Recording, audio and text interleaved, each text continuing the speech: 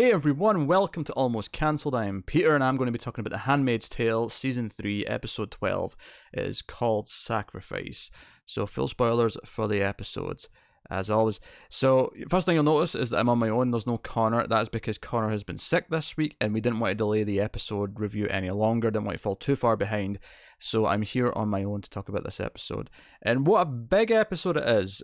Some big beats in this one. Really big few scenes that really stick out as being kind of pivotal in the season as a whole. It feels like a lot of the season's been building to a few of these. And we start the episode with June. She's got the gun and she's kind of like essentially just playing with it and putting the clip in and out and kind of pointing it around and kind of toying with the idea that she is ready to start being this person. She's ready to start just outright fighting for her life and killing people. And obviously there's an irony to that because she did kill someone last episode, and funnily enough, she kills someone again this episode. We actually have a 2-episode kill streak now for June. So we'll find out in the finale if it becomes a hat trick, if we get this streak gets to keep going. But she is asked downstairs to help with the Marthas, and finds out that the plane thing's been arranged, that the guys agreed to do it, and she takes the tea and whatnot into the room with Lawrence and the other commanders, and they're talking about the fact that there's a crisis. They want to take action, maybe launch an attack, whatever, because there's 2 commanders missing, and they know that Waterford has been taken, and they suspect that Winslow has done the same, although we know different, of course. But yeah, they're kind of panicking, and Lawrence might be getting his clearance back because they're kind of running out of high level commanders that they want to give power to, and so on.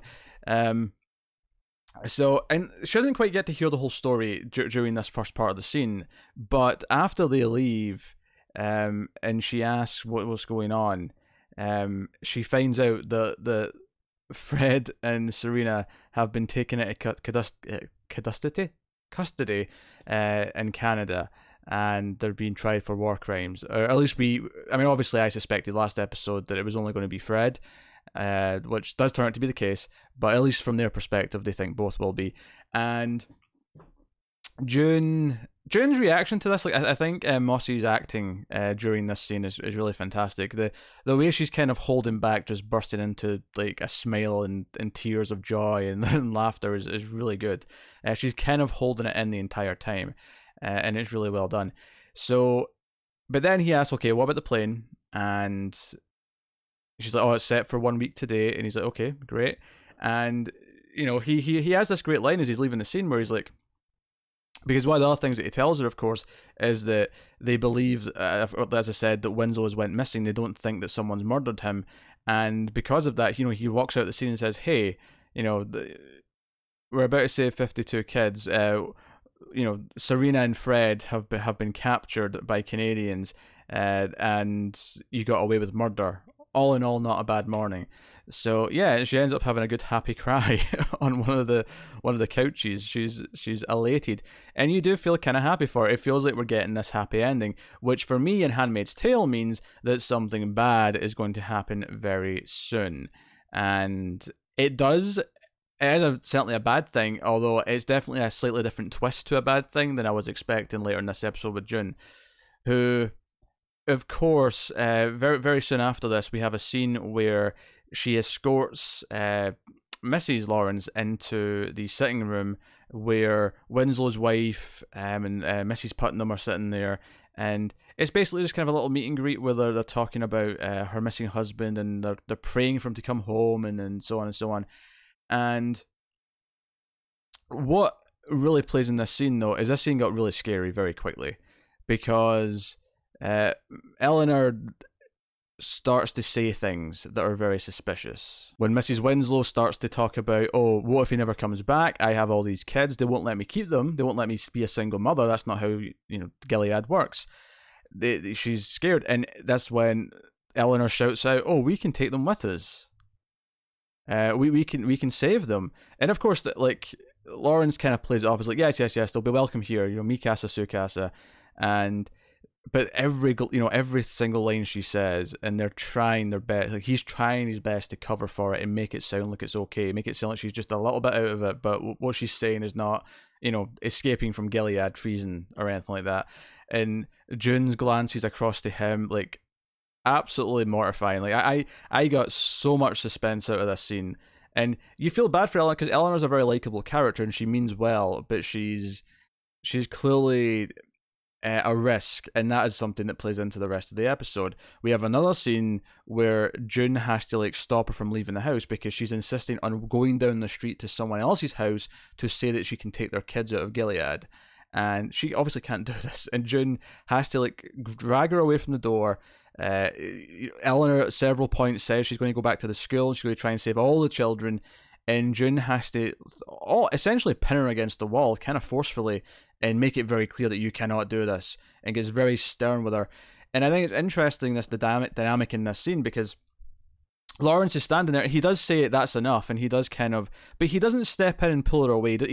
He understands that what's happening with his wife is very dangerous, and as much as he doesn't want June roughing her up or anything like that, he very much he's a lot more hands off in the context of this scene than I would ever imagined him being, especially like back in the start of the season when June first moved in. You would have never expected him to be as relaxed in this scene. Relaxed is not the right word, but he definitely holds back more than I would have thought. So no, I mean, the tensions are high, and I was really feeling it, especially in the scene with the other wives. Like, when they were sitting there and she's saying these things, like, holy crap, is she going to out them? Is she going to, like, get them all killed? And it's funny because we get to the other big scene with June, because it really is, like, 4 or 5 scenes with June that are really big in this episode. I mean, there is a scene, actually, I should mention, before we get to the next big one, there was a scene in the supermarket, after she got the good news about the Waterfords. She goes to the supermarket and she's talking to Alma, and then runs into Rita, who's back in town. And this is a really sweet scene, and I think what's really neat about this episode is that it knows that it's going to hit you with a gut punch, and it's going to make you kind of dislike June later on. So it gives you all these happy kind of endings for her, and it gives you this really sweet interaction with Rita, where Rita, like, they kind of bond over the news about the Waterfords, and like they're kind of joking about it. And then Rita reveals she knows about the plan for the kids and she wants to help. And she's like, this was your idea. When did you become such a boss? And it feels really genuine. And they even have this moment where they kind of sneakily hold hands. I wonder if I can read into the imagery a little bit in this scene, because they're talking, like, over the counter where potatoes are in the supermarket. But there's like a top row above this counter that's just got apples lined up.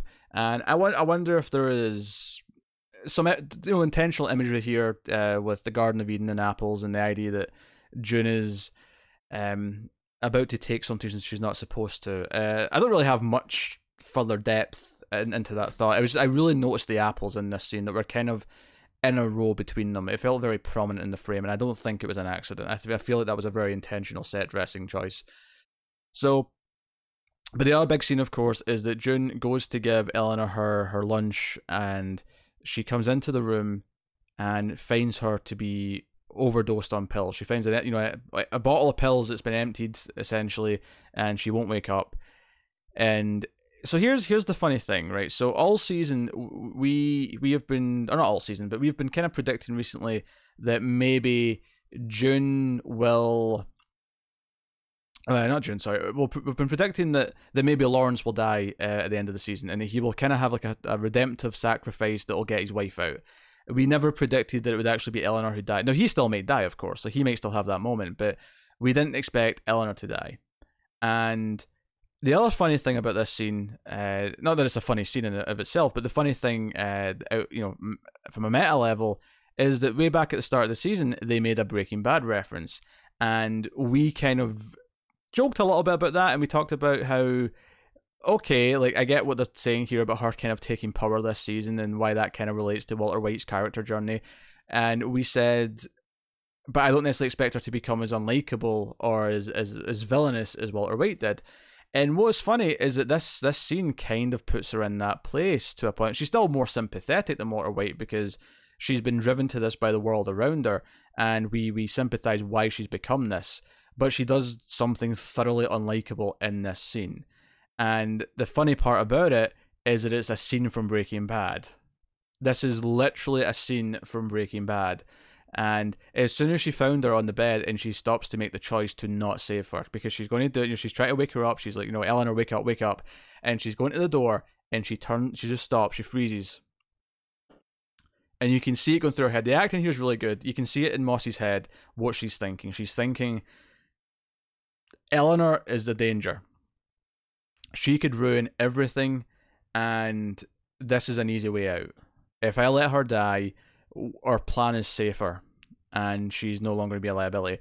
And what makes this truly hurt, beyond just what she's doing, is that Eleanor, we like Eleanor, generally speaking, as an audience, because she's actually been a very sympathetic character who cares about people and doesn't like Gilead, doesn't want to be in Gilead. And on top of that, her and June have kind of had a bit of a bond. Like Eleanor, I think it might have even been this episode where she says, "You're always so good to me," as June's helping her. She has genuinely been helping her throughout the season, and they do have this connection. So for June to talk, because it's one thing, because I don't want to spoil the scene in Breaking Bad, but it's one thing for Walter to make the choice that he does in that with the person he makes that choice with, who he's not as close to or connected with. This is someone who's maybe a bit more personally connected to June in the context of this show, and that makes it sting. It makes it sting in a way where she's not just making this choice to let someone die. She's making this choice for someone she knows is a good person and someone that she likes and has a bond with, and that makes it hurt a lot more. And I think this scene is very well handled in terms of its execution. Because June doesn't leave immediately. She kind of like goes to other parts of the room and kind of thinks it over again. Like she thinks about it multiple times. She's kind of like pacing around and stops in various locations, and then ultimately makes the choice to take the dinner tray, sit it outside the door like she's supposed to do. That was always the original order: is you're supposed to leave the tray outside, and June's kind of overstepped that over time, and she goes back to her own room and waits. I mean, we get this time lapse where we see the daylight come out. So it wasn't lunch; it was probably dinner, but it's the same, the same difference. And she gets up. She hears the screams from one of the Marthas finding her, and yeah, she let Eleanor die, and it's kind of heartbreaking. And it's funny because I think there's a critique to be had here that it is just the same scene from Breaking Bad. Like, and I don't know how intentional that is. I don't know if they are legitimately riffing off of that, or if it's just. It's hard to believe it's a coincidence. It really is, because it is so similar. So I would critique it maybe for that, and that maybe takes me out the moment a little bit, because it is so similar to another show's big scene that it had at a very, very similar point in the show, I think. No, it was maybe in the season 2. It was maybe earlier, but I think the execution of the scene, and I think the choice that June is making contextually makes a lot of sense, and all the pieces in place for her to make that choice and make it feel like not a betrayal of the character. It's a turn for the character that's dark and makes us like her less. She is thoroughly unlikable in the final scenes of this episode, but it does present us with this choice that makes sense. It's a dark choice, it's a choice that's not pleasant, but we understand why she's making it. And the execution, I think, is pretty strong. So it's a shame Connor's not here for this one, because I feel like he'd have thoughts on this. But I do think the execution is solid, even if the fact that it is just a scene from Breaking Bad does make me pause for a second and go, this is Breaking Bad. This is a scene from Breaking Bad. So yeah, but that aside, the execution is really, really, really well done. And we kind of cut ahead, and there's the sort of the service in the house. They're preparing the food, and June, after talking to the Marthas, has this one-on-one with Lawrence, who is distraught. We find out, because one of the things that happens throughout the episode is that they actually want to close the borders, which would mean that the cargo plane that comes in and out wouldn't be coming. And June's like, you have to keep the border open. Here we find out from Lawrence that they have agreed to keep it open because it's hard to argue with someone who's mourning, even for them, as he puts it. And he is very distraught, and he blames himself. He's like, I sent her to her room and I never went to check on her.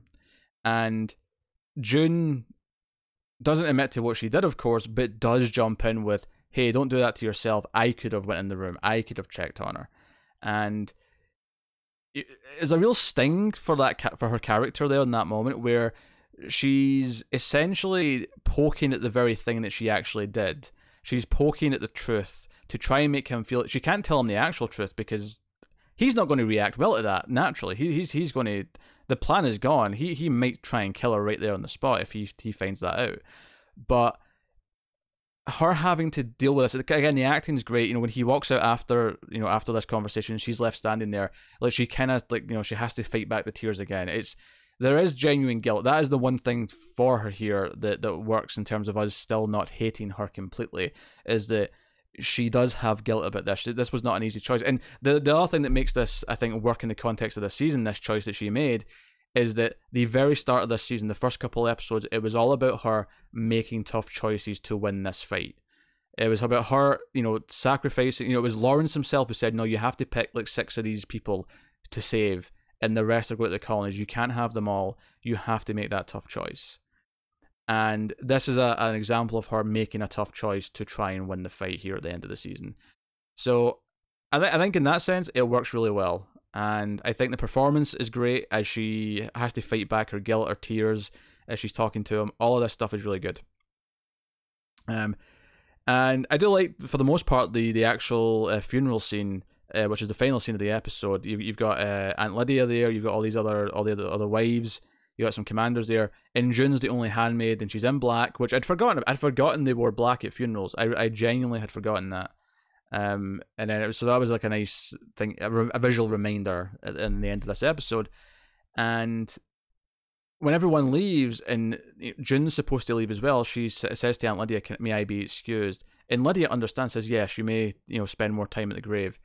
And she goes up to Lawrence and says, "Would you like to be alone?" And when he doesn't say anything, she stands by his side and brings her hands out front and clasps them just like he has. In this kind of, sign of equality, sign of mutual grieving. And they share this look. And the music here is really good as well, which I loved. The emotion is playing throughout. And I think the performance from both actors here as they're looking at each other, there's one long shot of each face sort of looking back at each other with tears in their eyes, and it plays really well. It almost feels like in that moment they're saying, no, we still have to do this for her honor, to get the kids out. For a brief second, I thought he might have been like suspecting something in his eyes. I'm not convinced that was the case, though. I mean, people might disagree. People might think, no, he is suspecting that she did something wrong, that she's in some way responsible, but I'm not sure why he wouldn't necessarily. But he looks back at the grave, and June looks down as well. And again, the acting's here phenomenal. The one complaint I have to make about this funeral scene at the end is the very final moment, the very final shot, because I kind of hate it. I hate that we get this creepy close-up of June's eyes, and it looks like she's smiling. We don't see her mouth, of course, but it looks like she's doing an evil smile. And, I remember Connor having problems with the evil smile back at the end of episode 3 or 4, whatever that was, earlier this season.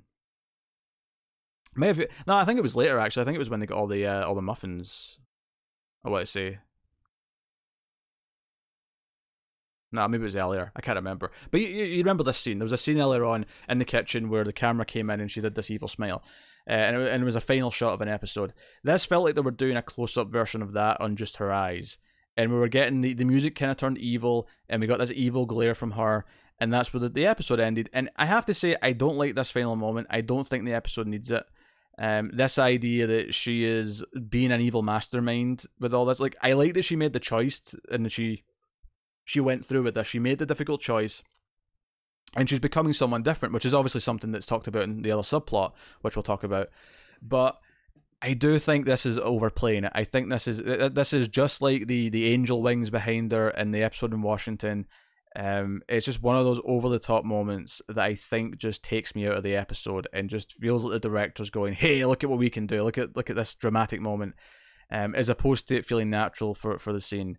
And I think that final shot sucks, and and everything that goes with it, the music that goes with it sucks as well. Like all of it, all of that final 10 seconds or whatever it is, sucks. So So I hate to have one big downer here. Then, and I do think again, there's some nitpicks to be had. I think the scene being so similar to Breaking Bad's a problem, but it's handled so well. It makes so much sense for the characters that, for the most part, it comes out on top. Where I'm kind of just into the what the characters are going through and the drama of it. So the other plot, the other main plot of this episode is of course Serena and Fred. And as me and Connor both predicted last week, she made a deal and handed him over, which she reveals to him in this, because he's like, I'm going to give them whatever they want. I'll make a deal so that you don't have to be in prison. Like he's being as selfless as we know Fred to be, or could ever be, I suppose. But she reveals, she just has this simple line where she says, "You just do what's ever right for you. Don't you worry. You don't have to worry about me." And it becomes clear in this moment, as they're sort of close and embracing, that she has made a deal and that she will not be treated the way he is, that she is going to have freedom. And there's a really great subtle thing here where his hand turns from a caress on the side of her neck to a strangle.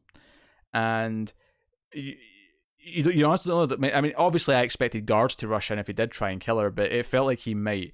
And he says things like, I pity any child that has you for a mother. It's always about what you want. He lashes out because of what she's done, and he's in shock. So it's a really powerful scene, and I think there's a lot of stuff with this Fred and Serena stuff in this episode where you kind of get some catharsis for how they're treated, not to each other necessarily, but by other people. Because of course Luke and Moira come by to this holding facility, and I say holding facility because the rooms are actually quite nice. Like it doesn't look like a jail cell; it looks like a hotel room, and they they're not happy to be there, but they're going through all the security, and there's this irony of them having to be, the Waterfords having to be protected from anyone else visiting them, so they have to be protected from Moira and Luke.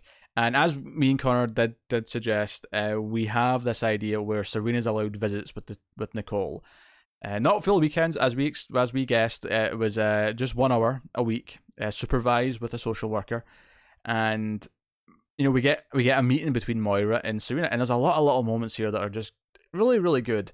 Serena almost putting her hair up again before they come in, and then realizing she can let it down. Saying "blessed day" to the social worker, and then realizing she doesn't have to say that and saying hello. Just little things like that are really good. And obviously there's a real dark tinge. There's a scene later on where she's given pizza and a stack of newspapers and some articles to read, and it's like, why does she get this freedom? And obviously she's given them Waterford, that's why, but in the sense of karma, why does she deserve to have this freedom when there's so many people still suffering because of her, in part because of her. And we know how awful she is, but there is some moments of yes, and this, and it's Moira saying, because Serena doesn't know who she is. Serena's like, "Hello, pleased to meet you," and Moira, without missing a beat, is like, "I'm June's friend, and I don't care what you've done or why you're here. It doesn't change the fact that you held her down so that your husband could rape her." And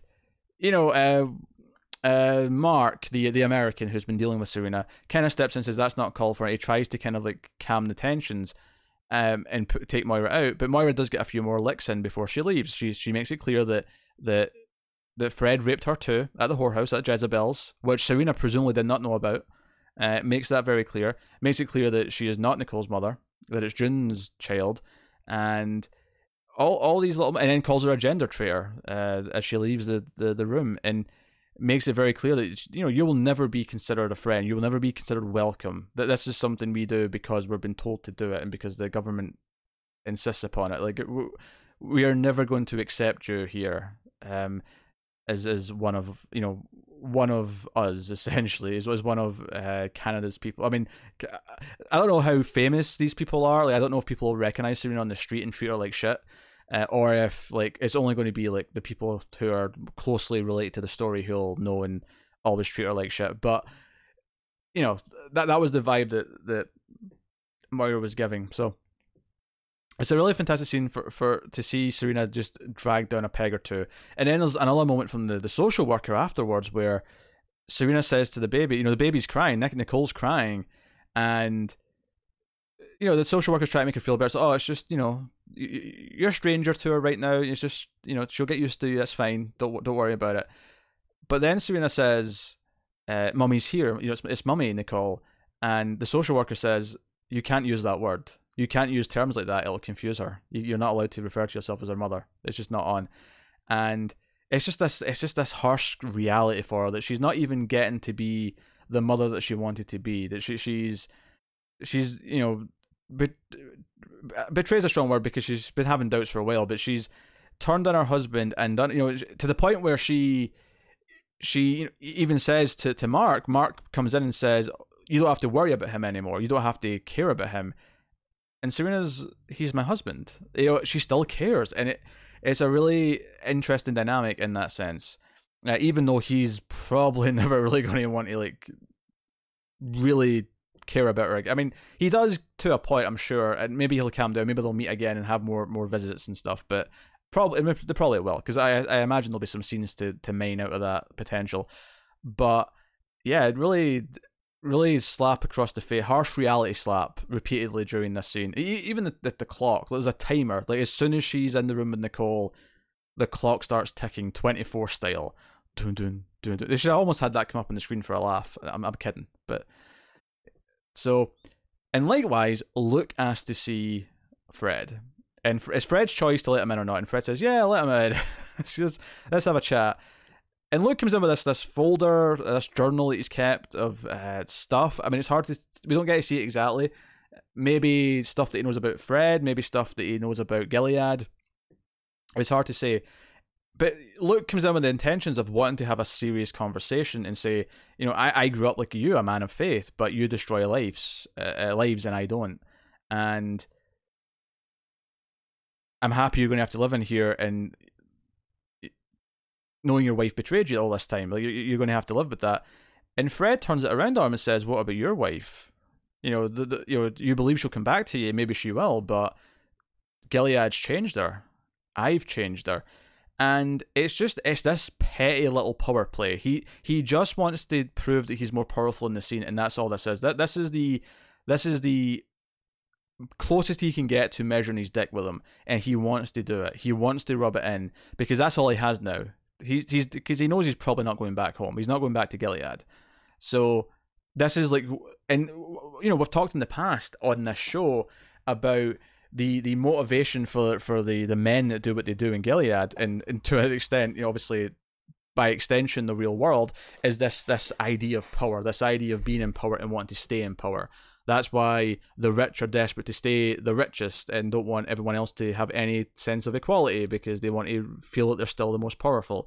That's boiling it down to the simplest possible thing, but that is at its root kind of what we've been talking about a lot in this show since the very start. And I think this is him scraping for one last little bit of feeling of power. He gets to get this reaction out of Luke. He evokes this reaction, and obviously the guard has to stay in the room, and then he drags Luke away. It's a really, again, even though he does obviously get Luke dragged out, and it feels like from Fred's point of view he has won a little bit, it feels so good for Luke to punch him. That punch has been coming for a while, and it felt good. It felt so good. So, no, I would go as far as to say this is a great episode with one major problem at the very end, the very final shot I hate, and some nitpicks as to it feeling a little bit Breaking Bad. And for that one big scene, that one big decision, even though I think the decision makes a lot of sense for the show and the characters. And as far as the direction goes, I think it was mostly well directed and executed throughout the episode. My complaint would obviously be the last scene, the last shot even that I mentioned. I'd also argue that maybe the opening with June and the gun was maybe a little overdone, but not like a huge deal. Like nothing compared to the ending, nothing compared to the wings, the angel wings and all that stuff. But just so I do genuinely think this show has had a solid little run here in the back half of the season. It's just a shame that it had that lull of about 3 or 4 episodes in the middle where it really came to a grinding halt and felt like it was spinning its wheels. It felt like we didn't get a whole lot out of that middle batch. And hopefully that's something they can improve upon next season. Hopefully next season changes the things up enough that it can't possibly feel like it's spinning its wheels at any point. But To be fair, like I like the first few episodes of the season, really liked. These last few episodes, really liked. It's just that middle chunk, and even the best of this season has not been as good as season one. Season one is a phenomenal season of TV, and had that quality stayed as consistent as it could have, even though I liked a lot of season two, and I've liked a good chunk of season three. I think obviously it's been less consistent. This season especially has been less consistent. And because of that, since I'm comparing it to Breaking Bad, I feel like if it wanted to be in the competition with Breaking Bad, it would have to have kept as consistent as season one. Because I think for me, Breaking Bad did. Breaking Bad is one of the best shows ever made. And I think Handmaid's Tale in season one I thought could be up there. These two seasons, though, have kind of brought it down a tier or two, where it's a really great show. It has a lot of great things in it, but it does have these messier parts that do drag it down a little bit. But hey, that has been episode 12. We have the season finale next week. Looking forward to that. And Connor should be back to talk about the finale, assuming he watches this one and is caught up for next week. But he should be.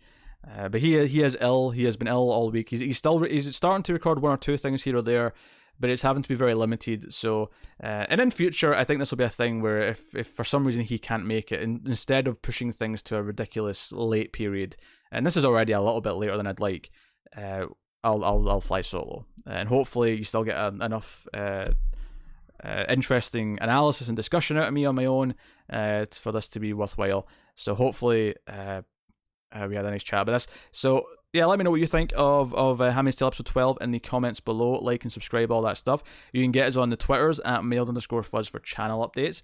If you want to support the show and the channel and everything we do here, you can head over to patreon.com/mailedfuzztv, where you can support us for as little as $1 per month and get some bonuses, extras, exclusives, all that kind of thing.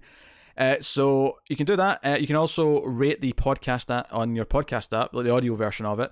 You can give us 5 stars, give us a nice review on Apple Podcasts or wherever you listen to them.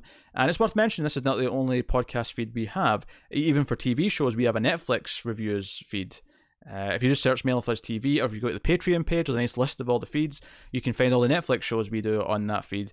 And there's also movie review podcasts and things like that we do as well. So if you go over to Patreon, you get a nice handy list of everything. Or on the YouTube page, of course, has all our content. So have a look. Otherwise, though, that is us. So thank you once again for watching or listening. I always appreciate it. Keep watching TV, guys. Have you got any vanilla?